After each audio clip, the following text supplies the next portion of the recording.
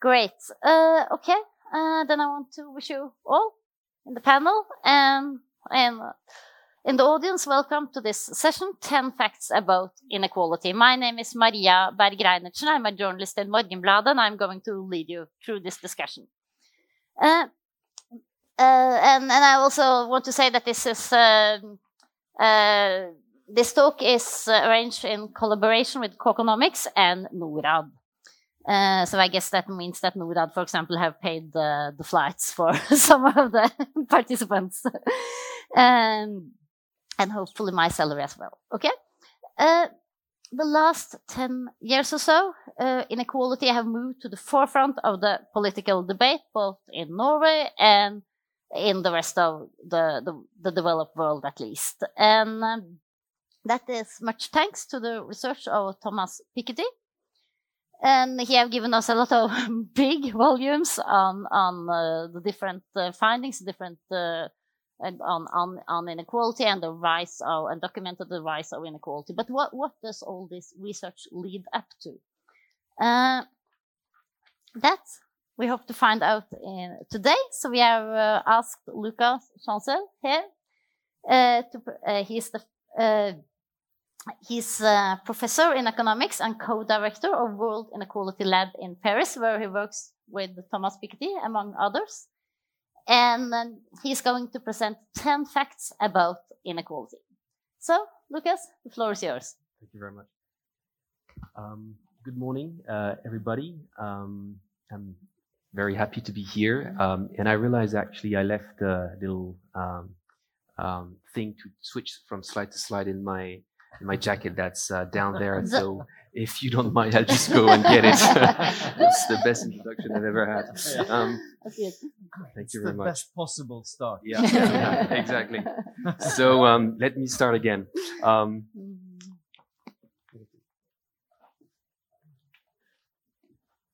All right. So again, very glad to be here. And actually, this presentation starts from a paper that was written 2 years back, entitled 10 Facts About Inequality in Advanced Economies. I changed the title here because I wanted to update this work with novel information and to try to make it a little more global, so that we're not going to talk only about advanced economies. But here is the original structure of this paper, which you can find online, and it's also published in a MIT Press volume edited by Danny Roderick and Olivier Blanchard. And you have several contributions about inequality scholars that contributed to this book. What I wanted to start with today, I'm not going to go through all these facts. I wanted to select a few of them in order to have time to discuss them. And the first one is that, as paradoxical as it may sound, inequality data remains scarce. We live in a data-abundant world. Information is everywhere. Some actors of the global economy know more or less everything about our daily lives, but governments still struggle to track income and wealth precisely because of the opacity of the financial system, because some actors do not necessarily have an interest in sharing information. We've been discussing this yesterday when we're talking about tax evasion, for instance. And because also, for some time of how economic research was designed and set up. And there has been a disregard, so to say, for empirical evidence in economics for decades. This has been changing over the past 10 years or so, but I think there's still quite some progress to be made. And this is what we're trying to do with this network of 100 researchers affiliated to the World Inequality Lab. We're trying to gather, collect, harmonize inequality information all over the world, in developing countries and in rich countries, to make comparable statistics. And we think this is so important because currently there is a gap. And, governments publish every year GDP numbers. We've all heard about GDP numbers, GDP growth, but only very few governments in the world produce the inequality GDP numbers. That is to say, how much the bottom 10% of the population has grown over a year, how much the middle class is growing over a year, and how much the wealthy class is gaining from this GDP growth.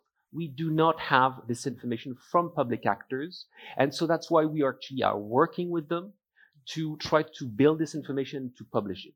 And eventually, we would like to stop doing this work, and we would like that government do that, and that's our overarching objective. But so far, it's researchers who do this, exactly how GDP was created.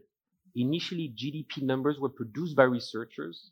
Then the United Nations got in the game in the early 1950s. One of the first things that the United Nations did in 1953 was to agree on this standard of concepts and rules to track the economy. And so now we want to operate the same thing when it comes to inequality. Sorry for this long introduction, but I think it's so key to what we're discussing afterwards. This is what you can find online on our inequality database. So that's inequality information for each and every country in the world. And we're constantly updating and augmenting this set of information. And this slide just tells you a little more about the organization of this network. Over 100 researchers located on different continents, and we're working with international organizations. We're working with the OECD or the World Bank and other partner institutions to produce this data, to analyze it, to understand where inequality comes from, and also to help design solutions to inequality. All right. So what have we found? How much time do I have left? I'll say 10 minutes. Perfect. Yeah, excellent. Okay, so what we found is this historical decline in inequality between 1900 and the 1970s in a large set of countries, in advanced economies, but also in many emerging economies, and this return of inequality, this rise of inequality. So here you have the share of income captured by the top 1%. In a fully unequal society, this share would be 100% by definition. And in a fully equal society, this share would be 1% by definition. And you see that there are quite large variations over the 20th century. In Europe, this share is around 20% at the beginning of the 20th century. It drops to less than 10% and has been rising since the 1980s. So on this graph, we had Europe and the US. I'm adding other countries on the picture here. And I'll just step forward to see actually what I'm talking about. And so we are here adding China and Russia. And what you see on these set of graphs is that this rise that we observed since the 1980s has happened at different speeds.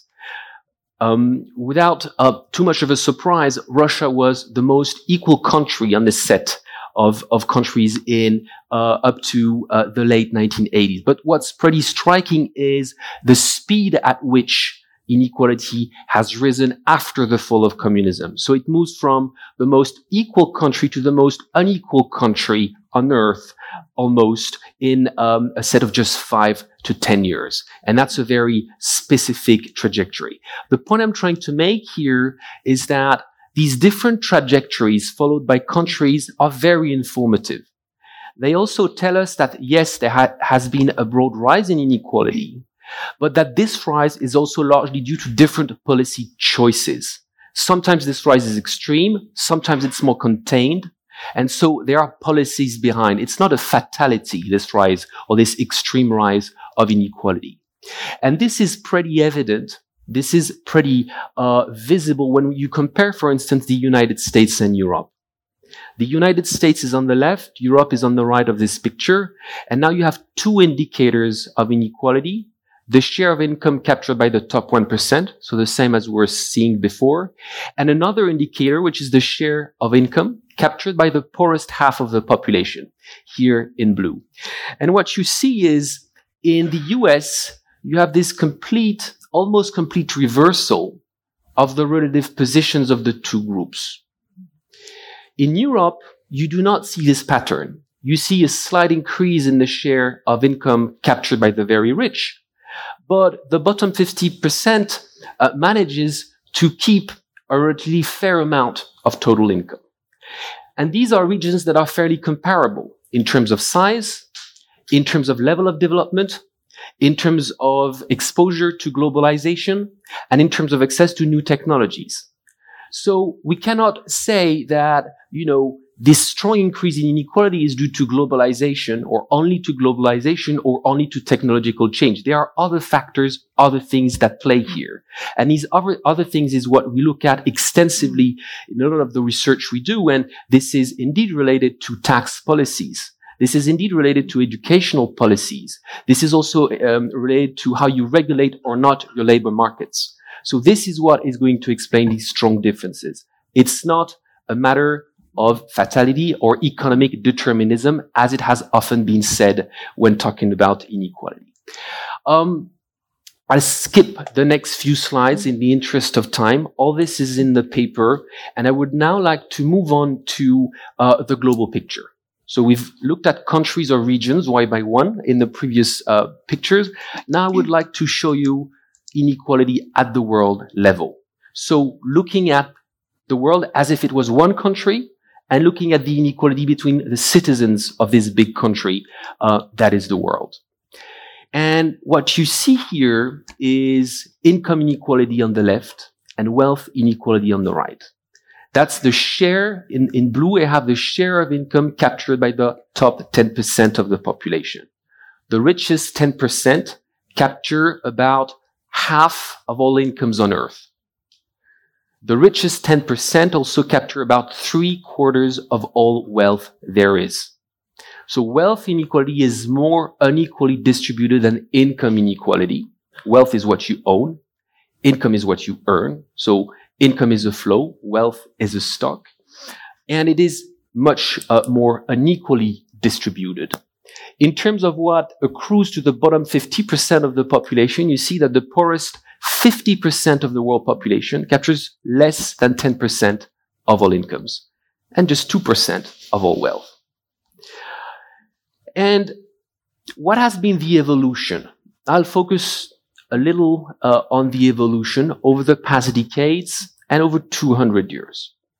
This graph shows the evolution of the gap between the rich and the poor, expressed as how many times do the rich earn more than the poor? By the rich here, I mean the top 10%, and the poor, I mean the bottom half of the world population. Today, the rich earn about 40 times more than the poor. Around 90,000 euros earned per year for the top 10% of the population, and around 2,500 euros per year for the poorest half of the population.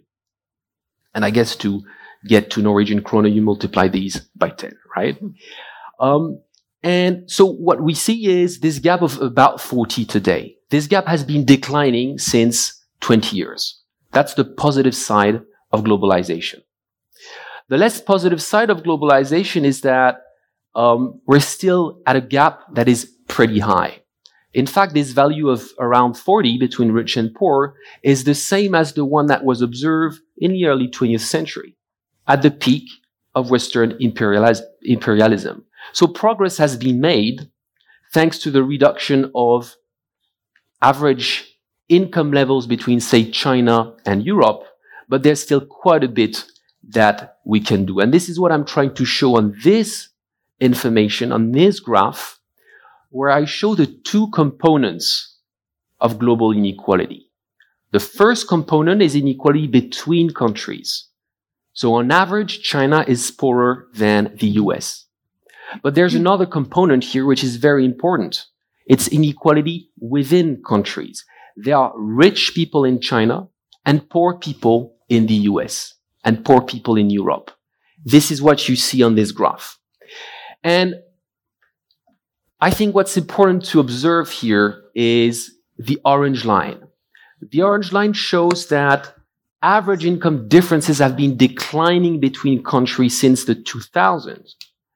But another process was at stake, and that's the rise of inequality within countries. That's what I was showing at the beginning of this presentation, which has been rising quite a bit. That's the blue line, and this blue line is now reaching historical highs almost.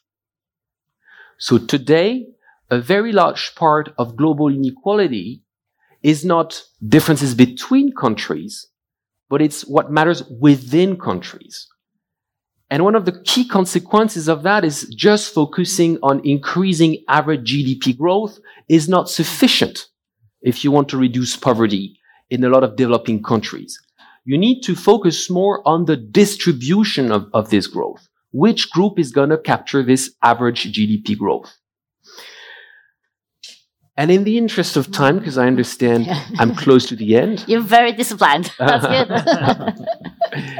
I'll just say one word on climate change, because I was asked to do so. So, as a disciplined speaker, I'm adding these slides to the initial presentation. But this global inequality in terms of income and wealth is also related to many forms of other types of inequalities. And one of them is environmental inequalities. In fact, climate change, we've been used to seeing it as an issue between rich and poor countries. Rich countries pollute, poor countries are impacted by pollution. That's true, but that's not the end of the story. In fact, there are also high polluters in poor countries and low polluters in rich countries. And that's one of the consequences of what I was presenting before. Because strong economic inequality means that some people will pollute much more than others, and that other people will have much smaller carbon footprints. And just one number on that, the bottom half of the world population contributes to just 10% of the problem, and the richest 10% of the population contribute to about half of the climate change problem. And again, this is not just a poor versus rich country issue. There are rich emitters in low-income countries, and the reverse is true. Just one final slide. That's the US.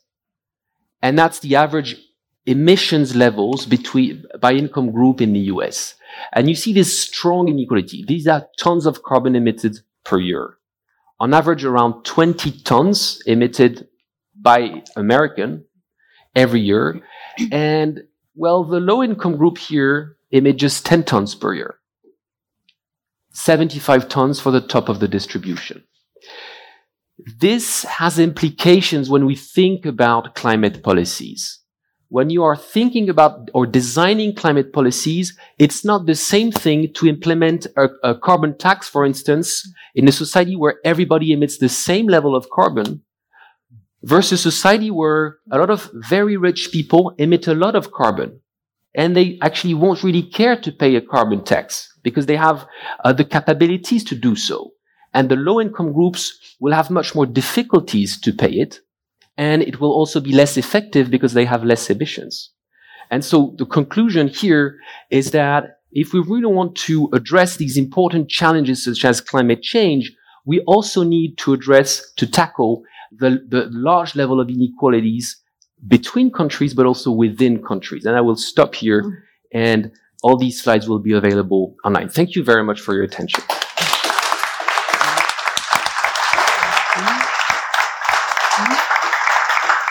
Thank you for a great presentation, and thank you for the discipline. The reason for that is that we have a great panel left today that I want to give some time to this so they can discuss this with you. And then we have on my far right, your far left, Kalle Mone, professor in economics and founder of ESOP, Center for Equality, Social Organization and Performance. We have Katarina Bu, advisor on development policy and international financial structures in Agenda, the social democratic think tank in Norway. And we have here Bård Vegar Solhjell, Director General of NORAD, the Norwegian Development Agency. And I think we can start with you, Katarina. You have just done a report on inequality during the pandemic. And you've seen and the effect that the pandemic had on inequality in developing and middle income countries. So how does your findings there align with the findings Lucas Chancel presented for us here? First, I would like to say that I very much agree with Luca on the matter of data and the importance of data. And when we talk about developing countries, data is even more scarce than what we see in emerging and advanced economies. If you look at the pandemic, for example, many countries doesn't even have data on affected people or people hospitalized. And interestingly, when you look at inequality data, they are so more difficult to actually get politicians to be concerned about at the same level as they are concerned about poverty numbers. And we saw this when the Sustainable Development Goals were negotiated in 2015, that there was a lot of pushback from especially rich countries to have a target on inequality. So it is much more comfortable to talk about poverty and poverty numbers, because when you start talking about inequality numbers, then you talk about redistribution and power and actually redistributing money from the rich to the poor. So when I did this report, that was 1 year into the pandemic, and it was something that Agenda did together with Norwegian People's Aid. So we looked at the numbers, which was first and foremost estimates, because we do not have the correct numbers about inequality, about poverty, about almost nothing when it comes to the pandemic. That will be shown in the years to come.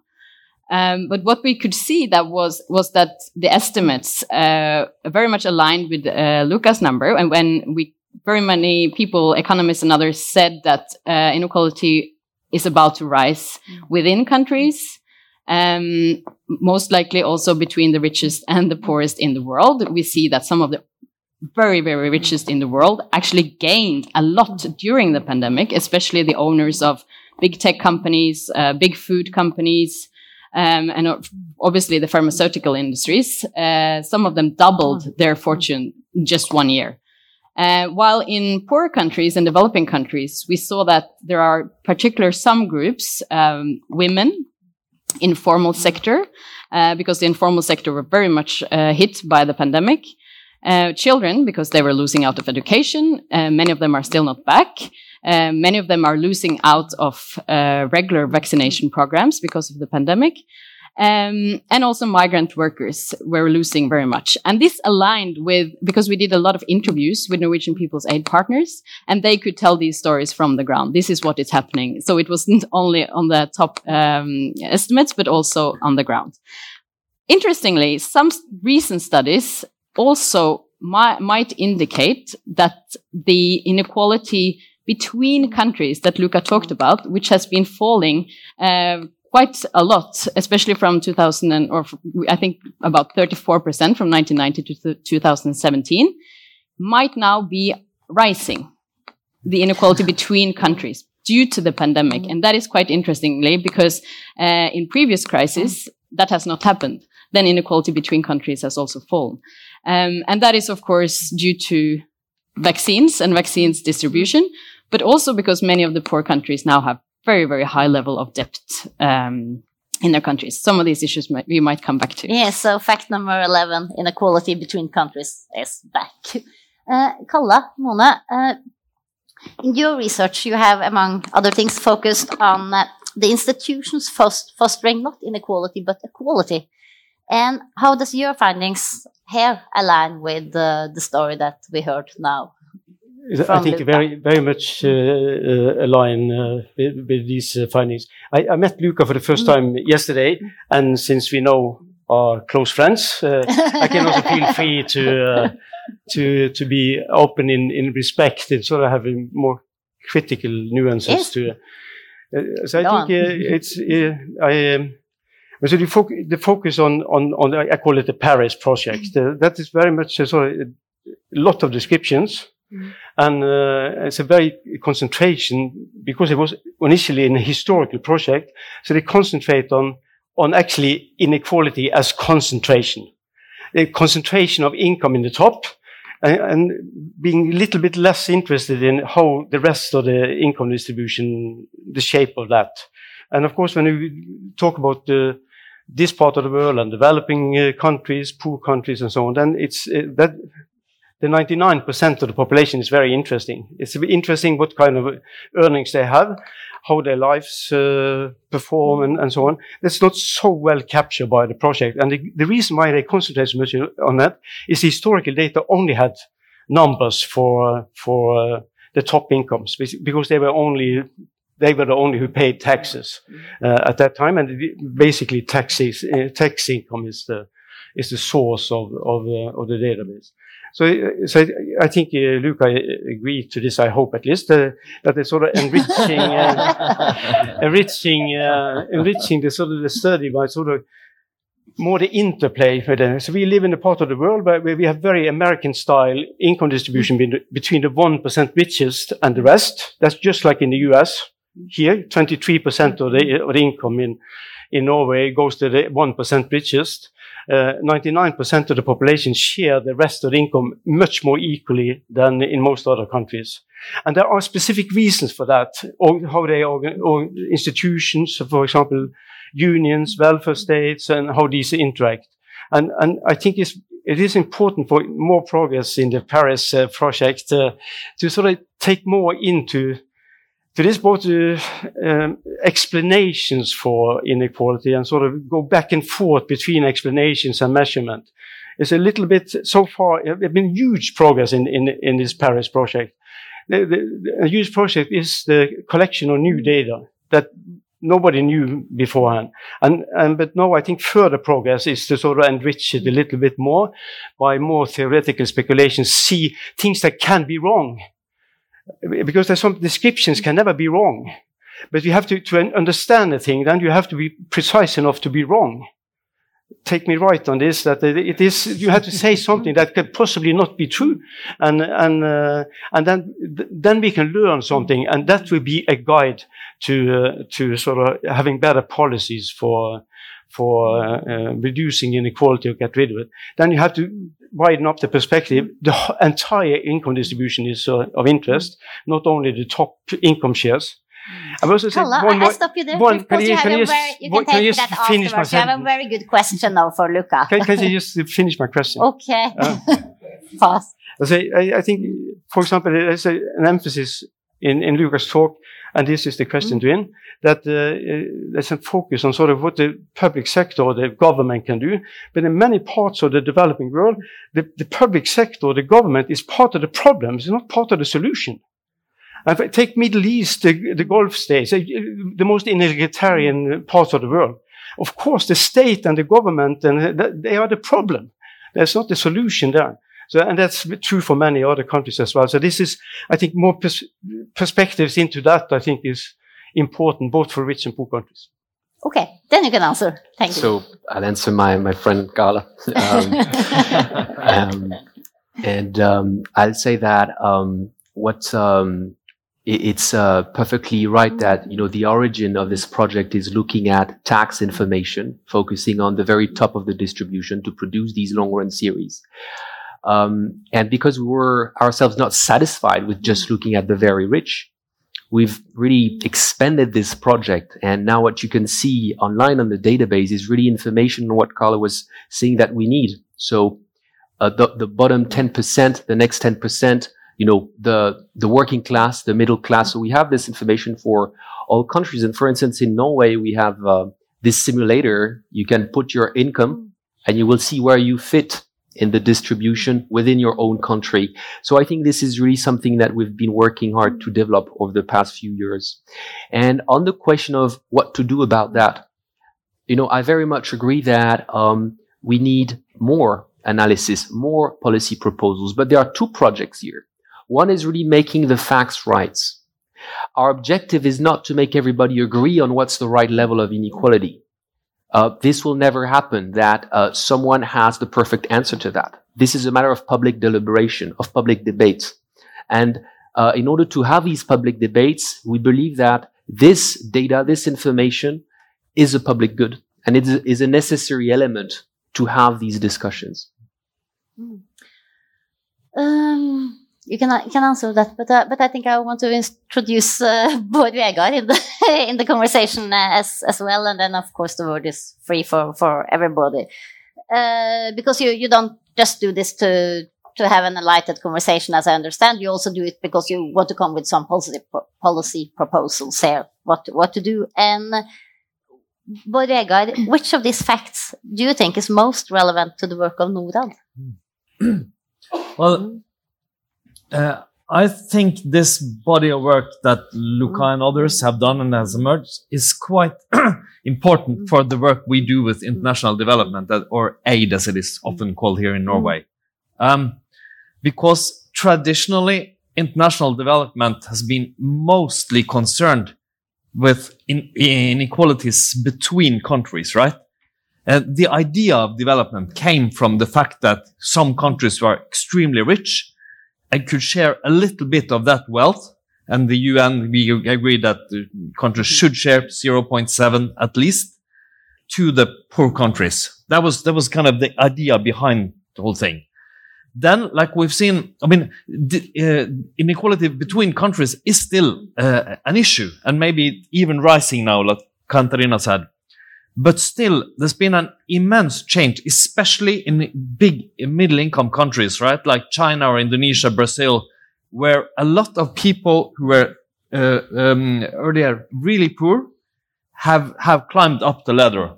I mean, China, the level of extreme poverty in China in 1990 was higher than it was in Africa, it's almost impossible to understand today. It's a huge change. Still important, but inequality within countries have not traditionally been a huge issue in the work we do in development, in aid agencies. And that's a huge problem, actually. Both because, like we saw here, inequality within countries is often much more of a problem, and much bigger in developing countries. And also because we traditionally work with governments, but the governments and the institutions are often part of the problem, like Kalle is touching on. And we have, from Norway's side and others, we have started taking this into account, but not enough.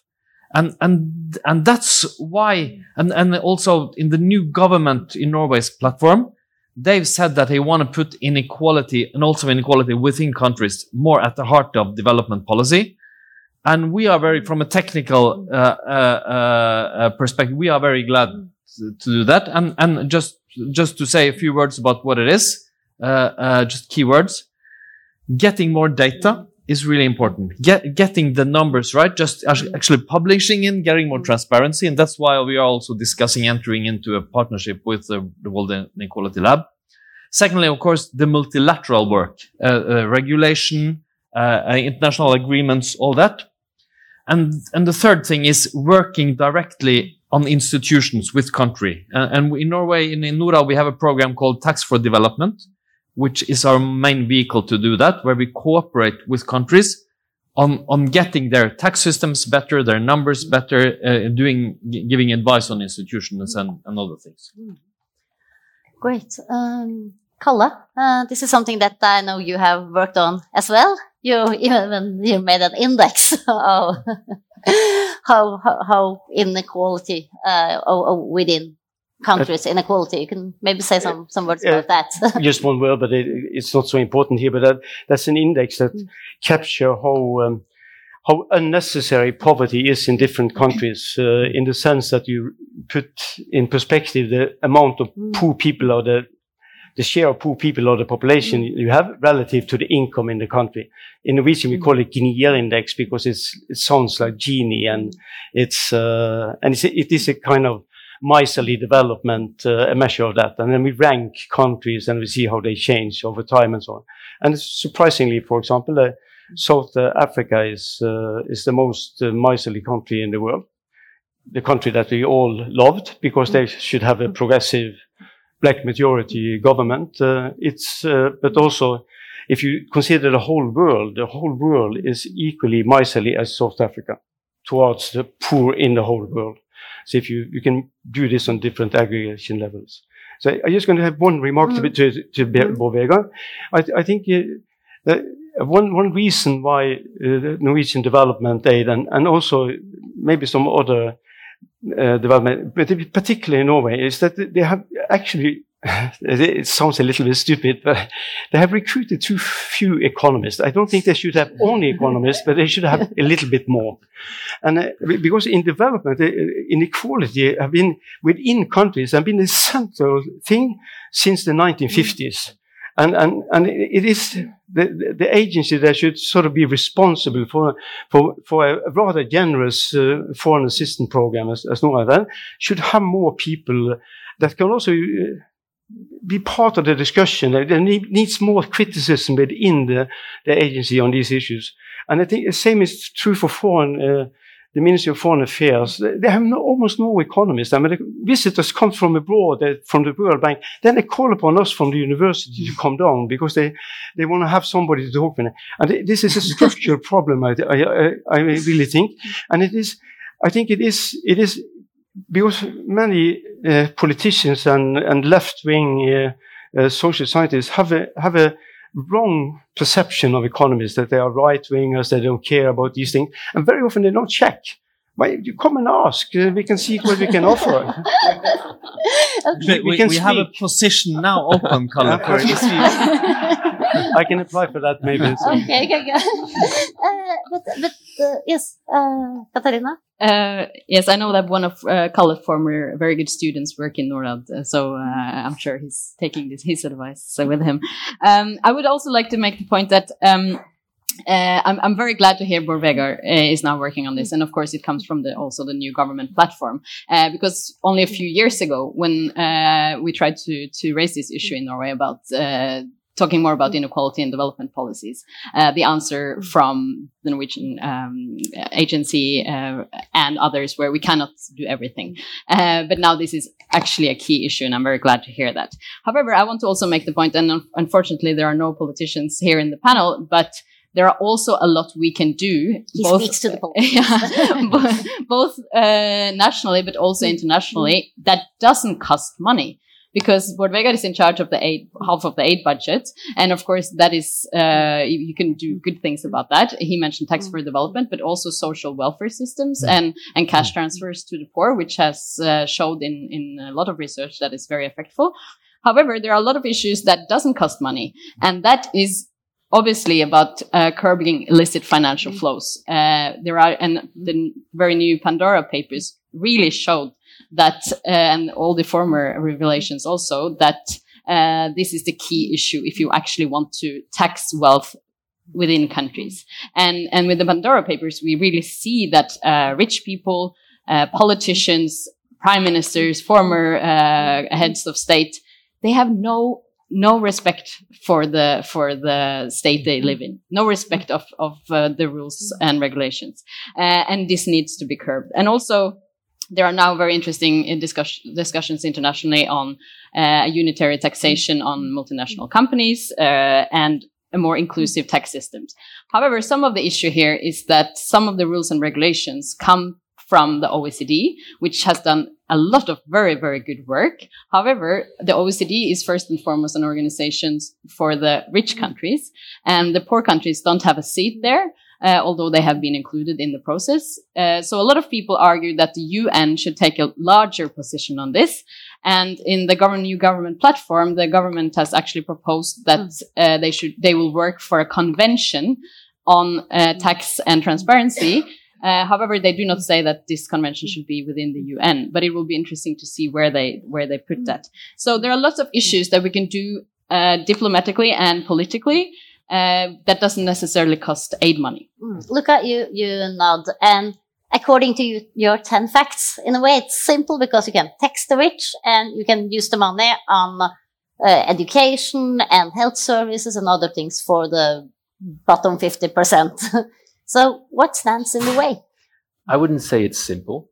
But I would say it's definitely part of the necessary package of solutions. And I just wanted to bring one example here, the case of Brazil, that was mentioned by Bård Vegar, where you have this positive story, where you have this government that develops these cash transfers to low-income households called Bolsa Familia, investments in education, access to health, and some transfers, so money given to low-income households. And this contributes to reduce both inequalities in living standards and also increases access to the labor market to families that were not educated before. But how do you finance that? And there's where the tax discussion comes in and why it's so critical. The Brazilian government financed these programs, massive programs, essentially by taxing the middle class. The top 1% of the Brazilian population was left relatively untouched by these policies, because that was part of the program of the deal when the Workers' Party came into power. And so when you look at who gained from 10 years of growth in Brazil, between when the Workers' Party comes to power and when it leaves power, you have good gains at the bottom of the distribution. You have a loss for the middle class, and you have huge gains at the very top, because there was no fundamental change in the structure of the tax system, of the land system, and of the property system in general. And so what can this create? It can create frustration, resentment, and possibly political backlash situations like the one that we're seeing in Brazil. So that's why I'm saying that if we want to do these investments to the bottom, well, we need progressive taxation and progressive financing. So if there's one thing that aid agencies can do in developing countries, it's really helping structuring tax systems. And that's why I think it's so important to have these discussions. Traditionally, aid agencies have not done that a lot. Vegard and then Kalle. No, it's always good to be able to say that actually we do both these things, even though we have too few economists in NORAD. But we advising and working on the structure of tax systems. We also consider that a really cost efficient and a good investment, also because it could be really transformational and bring a lot of income. And like Katarina said, cash transfers are extremely important, especially in a crisis situation like now. They have grown now, both financed from poor countries themselves and also from donors. And we, from NORAD's side, we have advised the ministry to do more. And we are very glad to see that it's increasing in the budget now. We want to do more of that because because it could be, a bridge to some kind of welfare-like institution in many countries. Just a few words also about this dilemma. Why have we worked so little in inequality within countries, and why is it important? I mean, I take your point on economics, Kalle. I think actually we recruited 2 people with a PhD in economics just recently, so we're trying. But I don't think it's the full answer. When I meet colleagues, my impression is that this is a structural problem. This is typical of many aid agencies and policies of Western countries. I don't think it's better in Denmark or France or the UK. Might be worse. I may be worse. I think it's mostly also political.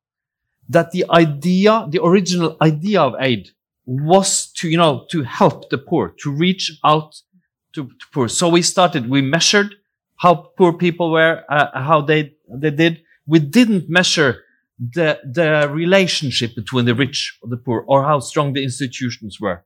So that was the idea behind the whole. And like Katarina said, many rich countries have been a bit reluctant also to internationalize inequality. It's better to keep it within your domestic policy. I consider it really important because we now know that reducing inequality can also add to growth and add to reducing poverty and other the goals we are working with.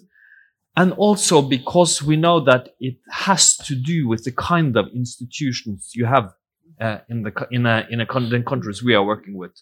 So putting it at the heart of policy making from a donor perspective, we think it will be good to reduce inequality. We also think it will affect, for instance, our ability to reduce extreme poverty.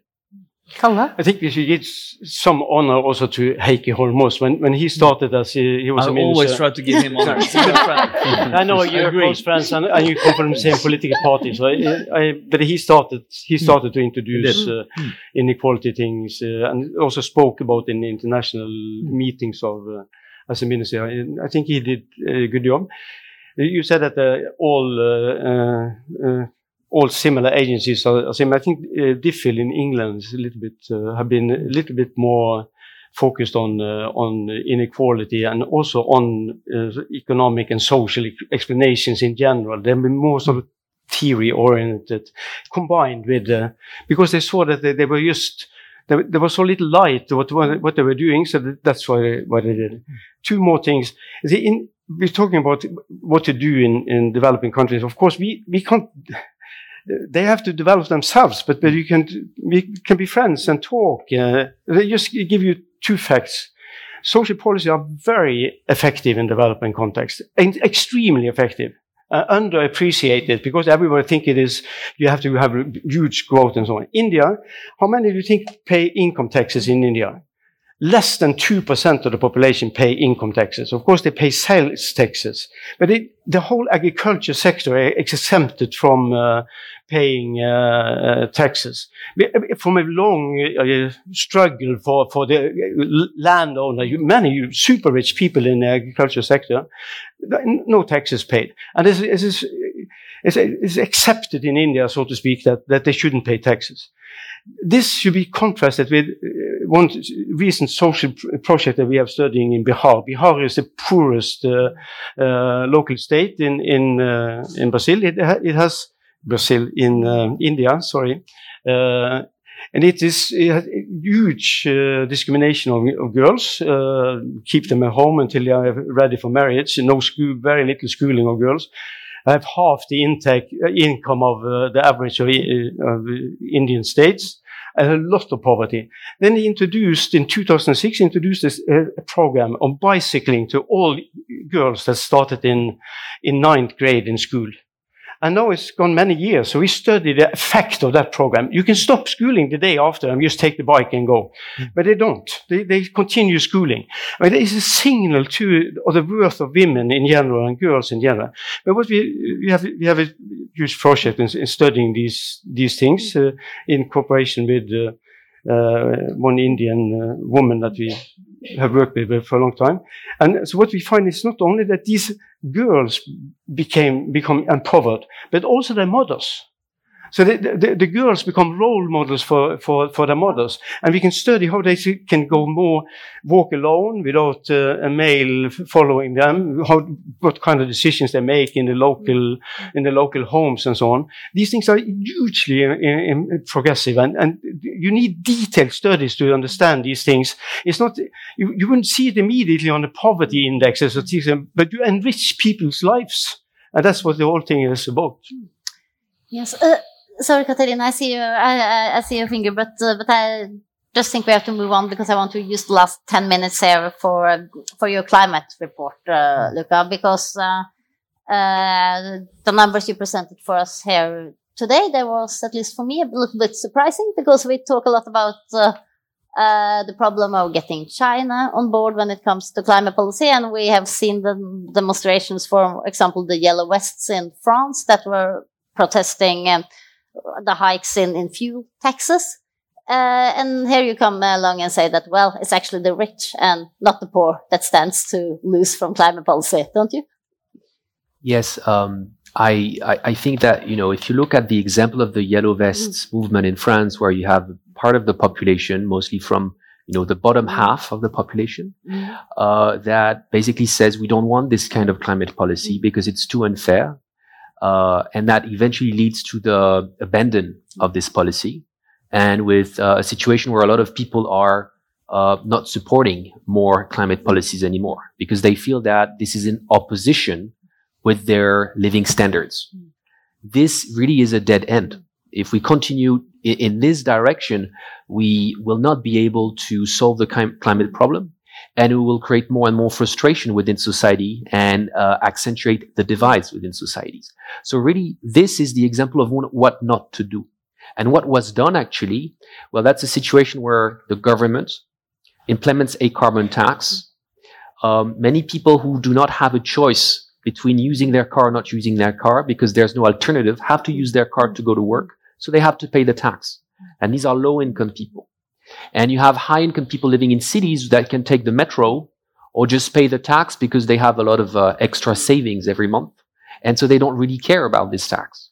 And this, this creates this first gap, this first divide. And on top of this, a part of the revenues of the tax were actually used to finance tax cuts for the wealthy in France. So if you have these two components, you understand why it's going to easily fail. Now, some countries have done it much better. In Canada, for instance, British Columbia, that's a state, a region where there's a lot of oil and gas. They implemented a carbon tax in 2008, and they used the money of this tax to send checks to low-income and middle-income households. And guess what? It's working. So the point is, there are very different ways to do the green transitions. There are very different ways to have these policies, and it's not just about taxation. It's also about regulation. Think about regulation of SUVs, for instance, or activities that, are associated with a lot of carbon. And some will be more or less inequality enhancing. Some will be more or less equality supporting. And that really is what we need to think about. And we have not been doing this kind of inequality reality check enough over the past years. Bottom line, I think that if we want to accelerate the transition, we need much more redistribution from those who have the ability to cope with this transition and those who do not have this ability today in rich countries and in low-income countries too. Comments from Yes, I agree. And it's also very much about communication and how it is communicated from politicians. Because if these things becomes very complicated on how tax is distributed and people doesn't actually feel it. So it is also part of communication issue for politicians.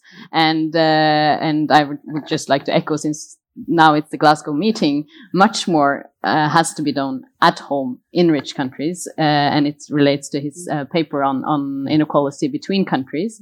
The numbers are so big when it comes to CO2 emissions from a rich person to a poor person, and Norway obviously has to do more cuts at home. But also the international global inequality issue is also important. And for the Glasgow meeting, everyone is talking about how rich countries must give more climate finance. And we have not reached the goal. We are not aligned with the Paris Agreement from 2015. The Prime Minister said yesterday that he wants to increase to 7 billion Norwegian kroner in 5 years.